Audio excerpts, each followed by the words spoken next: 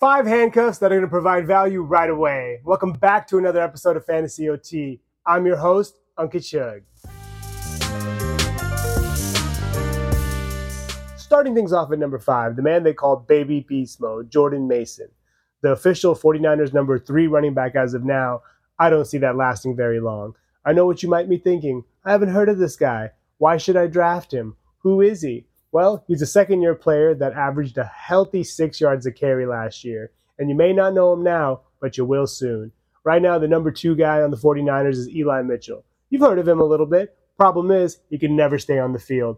He always seems to have knee problems, knee injuries, and every time he gets cooking, he finds a way to get himself out of the lineup. Mason is a much bigger back. Mitchell is 5'10", 200 pounds. Mason is 5'11", 223. A bruising back, a much better fit for Kyle Shanahan's style of one cut and run downhill. Obviously, the 49ers love to run the ball. That's not changing anytime soon. So Mason's going to get ample opportunity regardless of who the starter is. If McCaffrey were to miss time, I think he would easily jump into the high-end RB2, low-end RB1 conversation. Being a bruising back, he's going to get the ball a ton near the goal line. We already saw it last year when he came in to spell McCaffrey near the red zone, inside the red zone, and inside the 5. I think he has major touchdown upside and potentially even regular RB2 upside if he can find a way to leapfrog Mitchell early on in training camp, and I fully expect him to.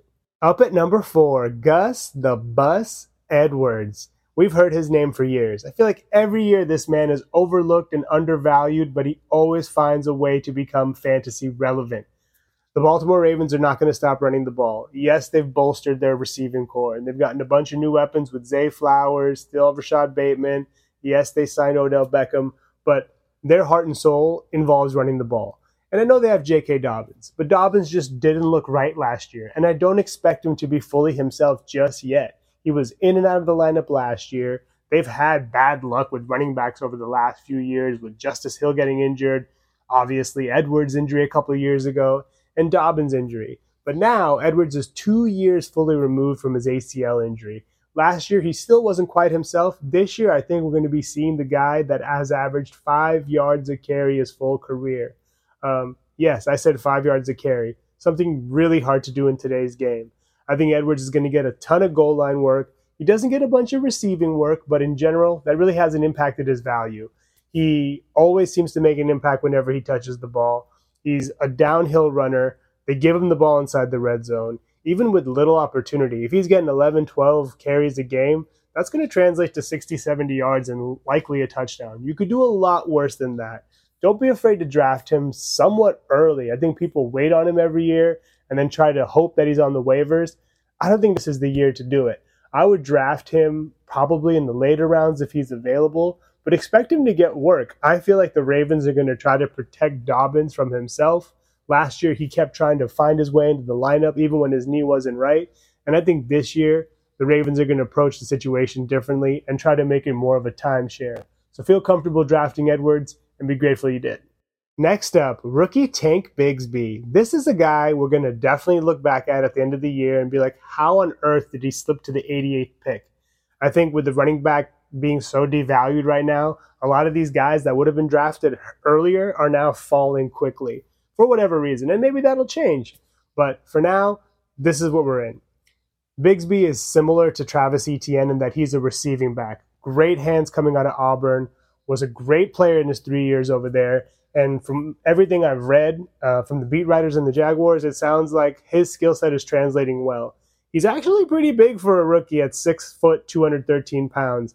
And we saw numerous times last year that Travis Etienne struggled to just punch the ball in. Even when he got 2-3 cracks at it, the man just couldn't hit pay dirt. So I could really see Bigsby coming in, obviously having a role as a receiver on third downs, but he may very well start to steal first and second down work from Etienne if he can prove that he can run in between the tackles and maybe even stay on the field more often. Plus, we all know Etienne, unfortunately, kind of has had some injury issues with his foot. He missed that whole season with the Liz Frank, and he also missed a game, I think, last year with that same foot, but it wasn't Liz Frank related. But needless to say, Doug Peterson loves running backs. If you remember in 2017 when the Eagles won it all, they had a flurry of them. They had LeGarrette Blount, Darren Sproles, Corey Clement. They signed Jay Ajayi. I don't think Peterson's afraid to employ multiple backs into a system, and they all eat. So expect no different for Bigsby. Bigsby's going to be a name that we're going to be remembering at the end of the year. I would definitely draft him. Don't let him fall past like the 6th, 7th round. They still have JaMychal Hasty on the depth chart, but I don't think he's going to be getting much else but scraps. So feel comfortable drafting Bigsby as well. And he may very well vault himself into the RB1 category if ETN were to miss any time.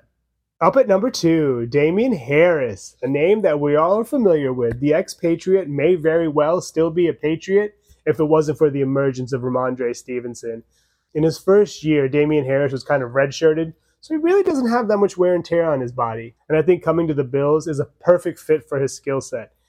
The Bills have a top-tier offense. They try to run the ball. They've drafted guys. They've had Devin Singletary, Zach Moss, but even James Cook obviously now, but they've never really had a guy separate himself from the group. And Damien Harris knows how to score touchdowns. Yeah, he's kind of a more old school back in that he doesn't get much receiving work, and he is more of a downhill runner, but he's a very capable downhill runner. In 2021, he was second in the league with 15 touchdowns, and I think that's a big reason why they signed him. They want to use him near the goal line, and they want to take some of that workload off of Josh Allen. James Cook is great, and he is listed as the starter, but he's still 5'11", 190 pounds. That's almost scat back territory in my mind. Harris is 5'11", 213.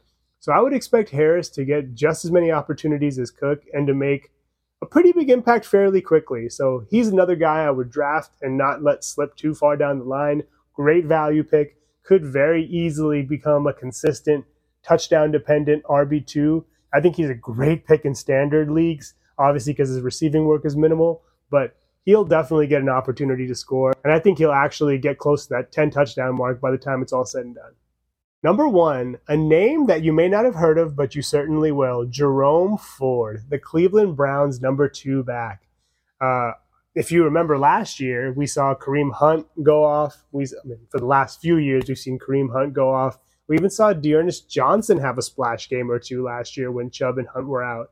The Browns love to run the ball. That's not changing anytime soon. Chubb is obviously still the number 1 guy, but he has had years where he's missed some time with injury. And that really hasn't changed the program for the Browns. They still run the ball the same amount. They have the same game script, and I'd expect that to continue. Kevin Stefanski loves to run a run-heavy scheme, and Chubb doesn't get as much passing work, and I don't expect Ford to get as much passing work either, but they trust Ford enough to have let Kareem Hunt and Dearness Johnson walk. That tells me a lot. And last year alone, Kareem Hunt had 42% snap share. That's got to go somewhere. They still have Demetric Felton, who I think will probably steal almost all of the third down work because he's dominantly a receiving back. But Ford's going to be on the field plenty, and he's going to get the ball plenty. Like, they're going to try to protect Chubb as much as they can. They want to preserve him for the playoffs, which they should hopefully make with now a Deshaun Watson fully in the system, fully ingrained. And I would expect Ford to have a big, heavy hand in them making the playoffs this year. He's also the primary kick returner. So if you're in a league where you get total yards counted, he's a great pick. If he takes one to the house or just gets a lot of yards in the kick game, you'll get points there too. I think Ford's going to be a guy that would be a consistent low-end RB2 with touchdown upside, and he could easily vault himself into RB1 category. Not easily. He will vault himself into RB1 category if Chubb ever misses a game or any time at all. He's built well. It's his second year. He's comfortable in the system. They trust him. He's ready to get the rock, and I think he's going to get the rock plenty. I would expect for starters for him to get at least 12 to 15 totes a game, maybe a little bit less at first, but watch his volume just increase steadily and for him to get a more prominent role as the season goes on, especially if they start blowing out teams or getting a big lead and they want to put Chubb on ice. Plus, Watson is still, while more ingrained to the system, he's going to be getting acclimated. He's a running quarterback just as much as he is a passing quarterback. And that's going to mean a lot of read options still. So I would expect Ford to be a beneficiary of that. And at the end of the year, he may very well be a mid-tier RB2, similar to Kareem Hunt. And like I said, if Chubb misses any time, he could very well end up in that low-end RB1 category. Those are the 5 handcuffs that are going to provide value right away.